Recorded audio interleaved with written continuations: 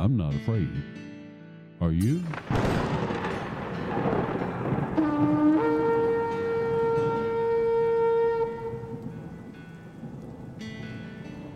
The Watchman Speaks discusses biblical solutions to modern-day dilemmas.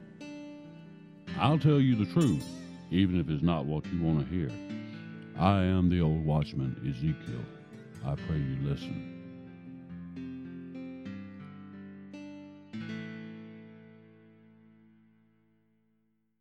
Welcome to The Watchman Speaks. I'm your host, Lonnie Richardson. Today I'm going to discuss the 6th month of Elul. The month of Elul is a particularly beautiful season in God's time, and I'll get to that momentarily. But before I do, let's quickly review the months of the year we have already been through. The first month of Aviv, or Nisan, is the month of Passover and the Feast of First Fruits. Israel was brought out of Egypt, and our Lord and Savior Jesus died on Nisan 14, on a full moon. Jesus was the first fruit of the dead. It is a time to remember the death of Jesus and celebrate in reverence. The church, by and large, does not celebrate Passover. It celebrates Easter, or the resurrection. This was a mandate handed down by Constantine, the Emperor of Rome, in the Council of Nicaea. Nisan is the time that we reconfirm or reaffirm our covenant with Christ. Christ made a covenant with us, and yes, we are to be in covenant with Him. Some may reaffirm this as a rededication of one's life. In the second month of Iyar, we align ourselves with the covenant names of God found in Exodus chapters 15, 16, and 17. Yahweh Rapha, God is my healer. Yahweh Yireh, God who provides. And Yahweh Nisi, God is my victory. Having reaffirmed our covenant with Christ in Nisan and positioned ourselves under the covenant names of God in Iyar, we are amply prepared for a fresh outpouring of Holy Spirit in the month of Sivan during Pentecost and the Feast of Weeks. The 4th month of Tammuz is foreboding as demonic forces swarm the earth. Gay Pride Month is an example. It was a time when Israel turned their back to God and did what was right in their own eyes. It was the following 5th month of Ab that both temples were destroyed in judgment. Those 2 months are dark and historically evil times in which we must let our worship and praise be elevated. Then we come to the current 6th month of Elul. Elul is mentioned by name once in the Bible. You can find it in Nehemiah chapter 6, verse 15, in regard to the restoration of the city walls of Jerusalem after the Babylonian exile. And it reads, "So the wall was completed on the 25th day of the month Elul in 52 days. The 6th month is also mentioned in Ezekiel chapter 8, verse 1. Haggai, chapter 1, verse 1, and in chapter 1, verse 15, and in the book of Luke, chapter 1, verse 26. And believe it or not, Joel, chapter 2, verses 12 through 17, outlines a period in regard to this month. I'll come back to that shortly and explain. But first let me tell you that the name Elul is a Hebrew acronym. In the book Song of Solomon, chapter 6, verse 3, we read, "I am my beloved's, and my beloved is mine. He pastures his flock among the lilies." And if you take the first letter of the Hebrew words, "I am my beloved, and my beloved is mine," put those letters together, that is Elul. Now, first 2 questions of the day. Do you truly belong to the beloved? Is the beloved truly yours? Remember those 2 questions as we progress. Think about them. As I give you additional information by the time we finish, you won't have to wonder about truthful answers. You'll know. Elul is a month of turning back to God. It is a month of retrospect, self-evaluation, and repentance. In the first chapter of the book of Joel, we find a land devastated by the gnawing locusts, the swarming locust, the creeping locust, and the stripping locust. Starvation and drought have come over the land and its people. Even the livestock and beasts of the field are facing dire circumstances. Chapter 1 goes on to speak about a great army, that which will march upon Israel, Judah, and Jerusalem. But let's look at chapter 2, verses 12 and 14. Yet even now, declares the Lord, return to me with all your heart, with fasting, weeping, and mourning, and rend your heart and not your garments. Now return to the Lord your God, for he is gracious and compassionate, slow to anger, abounding in mercy, and relenting of evil. Who knows whether he will turn and relent and leave a blessing behind him, even a grain offering or a drink offering? Now that is a call for a nation to return to God with a sincere heart. It is a time of retrospect, to see the error of the ways of a nation that has brought God's judgment upon itself. In those days the locusts had destroyed the crops and pastures. There was no food. Because of drought, there was little water. Is there anything like that happening today? Well, food may not be scarce, but the costs have definitely gone up. Lake Mead and the Colorado River have been drying up for years now. Locusts are not swarming the nation that we live in, but evil is. The LGBTQIA plus is being promoted and supported by our nation's capital. Drag queens are seeking audiences of our children. Our borders are wide open, and cartel drugs have a wide open highway into the land. There are works in progress to convince states to adopt lenient abortion laws. And those are just some of the beginnings of problems our country faces.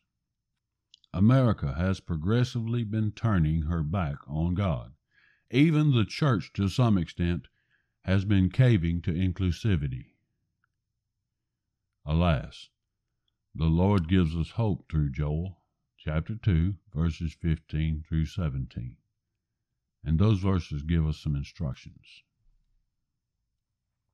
The instructions are: blow a trumpet in Zion, consecrate a fast, proclaim a solemn assembly, gather the people, sanctify the congregation, assemble the elders, gather the children and the nursing infants. Let the bridegroom come out of his room and the bride out of her bridal chamber. Let the priests, the Lord's ministers, weep between the porch and the altar, and let them say, spare your people, O Lord, and do not make your inheritance a reproach and a byword among the nations. Why should they among the people say, where is their God? Now, there's a word in the Hebrew language that is used to describe this time in Joel chapter 2, verses 12 through 17. It's called teshuvah. Let's look at those instructions again. What is the first instruction given? Blow the trumpet. Well, why blow a trumpet? Well, the first thing, God said blow a trumpet. That's obedience. The second thing is the sounding of a trumpet is a call to action saying, wake up, pay attention, return to me. Jeremiah 6:17 states, I have set watchmen over you, saying, listen to the sound of the trumpet. And they said, we will not listen.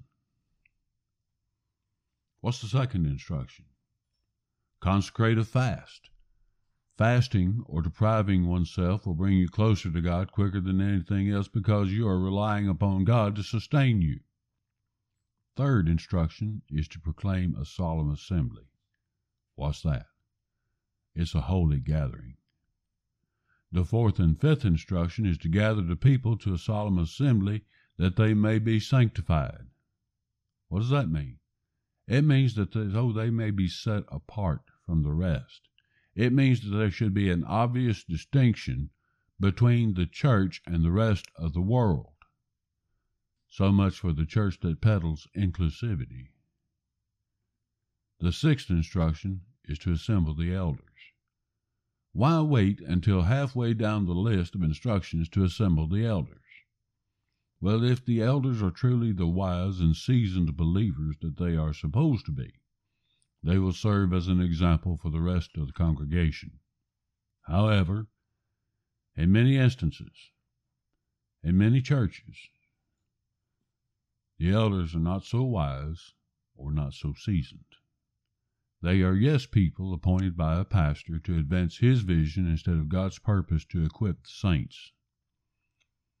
The 7th and 8th instructions are to gather the children and the nursing infants.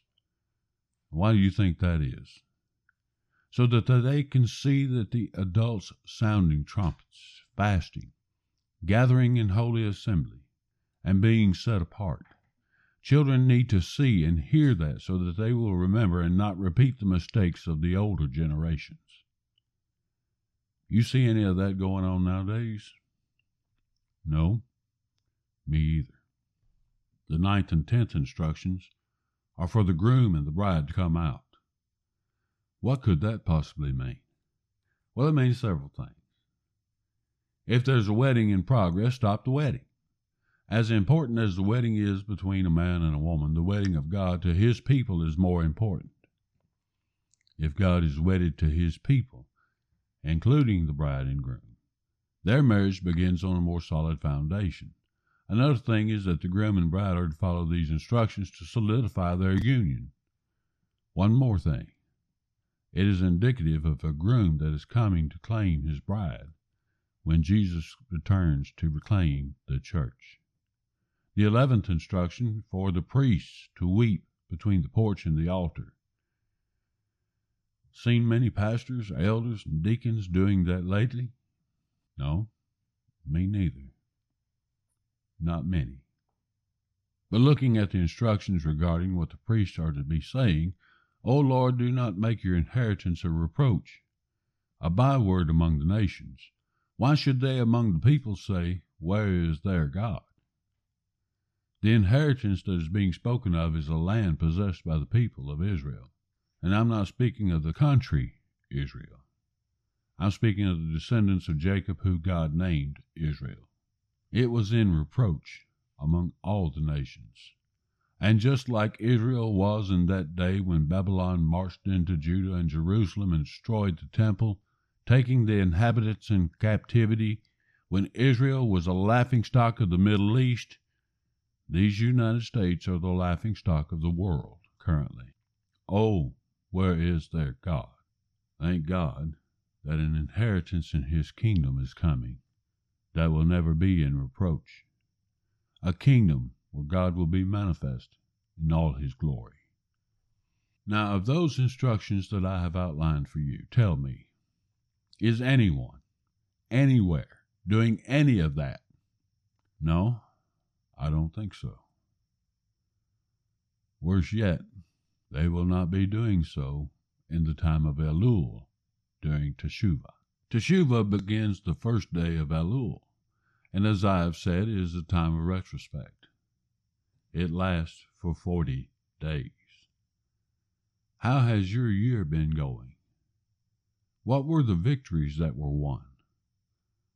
What were the most difficult times that you experienced? Were you as obedient to God's word and as faithful to God as you could have been? Or did you give in to the desires of the flesh? Where are you in your spiritual walk with God? But all is not lost. All is not lost if things have not gone well for you. Teshuvah is a time to hear the trumpet sound, to wake up and pay attention. You may think I'm off my rocker, but I'll be sounding the trumpet every day from the first day of Elul through the 10th day of Tishri in the 7th month. Why? Because God said, blow a trumpet. I'll sound the trumpet throughout Elul. I'll sound the trumpet the first day of Tishri, the 7th month. For in the Bible that is Yom Teruah, the great day of the great shout. The Jews refer to it as Rosh Hashanah, which is a 2-day event that opens the Feast of Trumpets, beginning the new year on the Jewish civil calendar. After the Feast of Trumpets comes Yom Kippur, a day of atonement. I'll be sounding a trumpet for 40 days, repenting, raising a great shout, and remembering that Jesus went into the Holy of Holies not built by the hands of man one time to offer his blood to atone for my sin. What happens when we do this according to instructions in Joel chapter 2, verses 12 through 17? Well, no, wait. We've pretty much established that no one is adhering to the instructions in Joel 2, verses 12 through 17. But with that being a sad thing, let's look at the promise when we do adhere to those instructions. In Joel chapter 2, verses 18 through 32. Then the Lord will be zealous for his land and will have pity on his people. The Lord will answer and say to his people, Behold, I am going to send you grain, new wine, and oil, and you will be satisfied in full with them, and I will never again make your reproach among the nations. But I will remove the northern army far from you, and I will drive it into a parched and desolate land, and its vanguard into the eastern sea, and its rear guard into the western sea. And its stench will arise, and its foul smell will come up, for it has done great things. Do not fear, O land, rejoice and be glad, for the Lord has done great things. Do not fear, beasts of the fields, for the pastures and the wilderness have turned green. For the tree has borne its fruit, the fig and the vine have yielded in full. So rejoice, O sons of Zion, and be glad in the Lord your God. For he has given you the early rain for your vindication, and has poured down for you the rain, the early and latter rain as before. The threshing floors will be full of grain, and the vats will overflow with new wine and oil. Then I will make up to you for the years that swarming locust has eaten, the creeping locust, the stripping locust, and the gnawing locust, my great army which I sent among you. You will have plenty to eat and be satisfied, and praise the name of the Lord your God, who has dealt wondrously with you. Then my people will never be put to shame. Thus you know that I am in the midst of Israel, and that I am the Lord your God, and there is no other, and my people will never be put to shame. It will come about after this that I will pour out my spirit on all mankind. Your sons and daughters will prophesy, your old men will dream dreams, your young men will see visions. Even on the male and female servants I will pour out my spirit in those days. I will display wonders in the sky and in the earth, blood, fire, and columns of smoke. The sun will be turned into darkness and the moon into blood, before the great and awesome day of the Lord comes. And it will come about that whoever calls upon the name of the Lord will be delivered. For on Mount Zion and in Jerusalem there will be those who escape, as the Lord has said, even among the survivors whom the Lord calls. Now you may say, Lonnie, all that stuff's already come to pass. And you'd be correct. It has come to pass. Not once, but twice.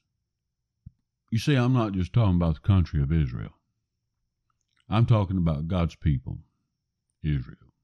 Am I not God's people? Am I not grafted in? Are the atrocities of that day not recurring today? I'm just pointing that out.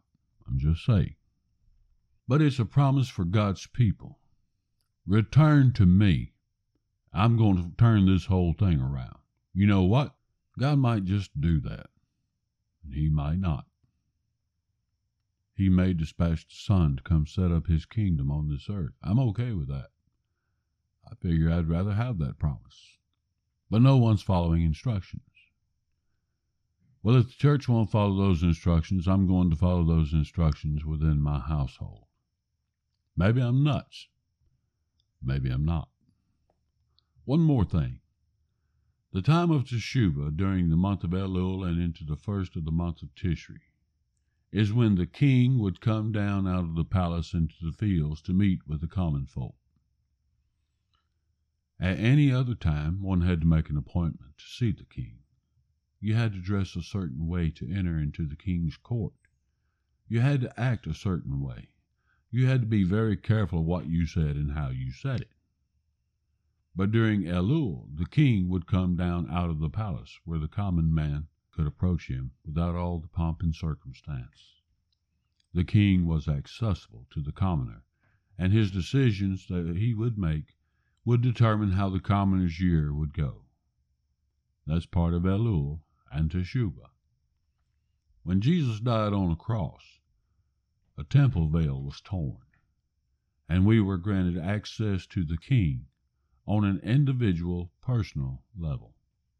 Oh, we can approach the cross with our petitions and prayers anytime. But the throne?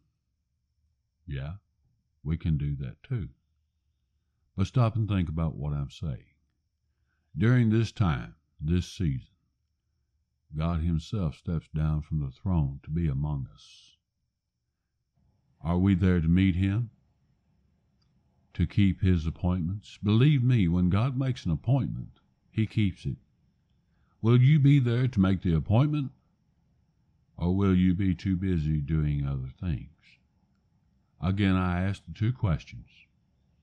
Are you truly your beloved's? And more importantly, is the beloved truly yours? This is Elul. It is time for Teshuvah, turning back to God.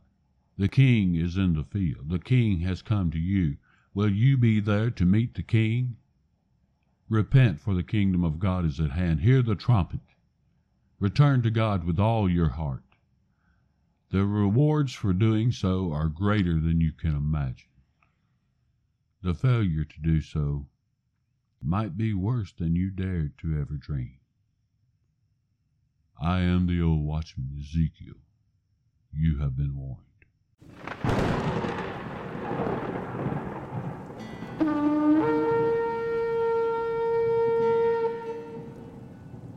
Well, that's all for now. I thank you for your time and participation. Our time together is precious to me. Please, come and visit me at theoldwatchman.com for show notes, articles, video content, book reviews, Bible study material reviews, and Bible study methods. It's my hope and prayer that you get to know me through this podcast. Through the website at theoldwatchman.com, I can get to know you. If you like the content, consider following The Old Watchman on Facebook, YouTube, and Twitter. See you next time. May nothing in your life be missing. Nothing in your life be broken. Shalom.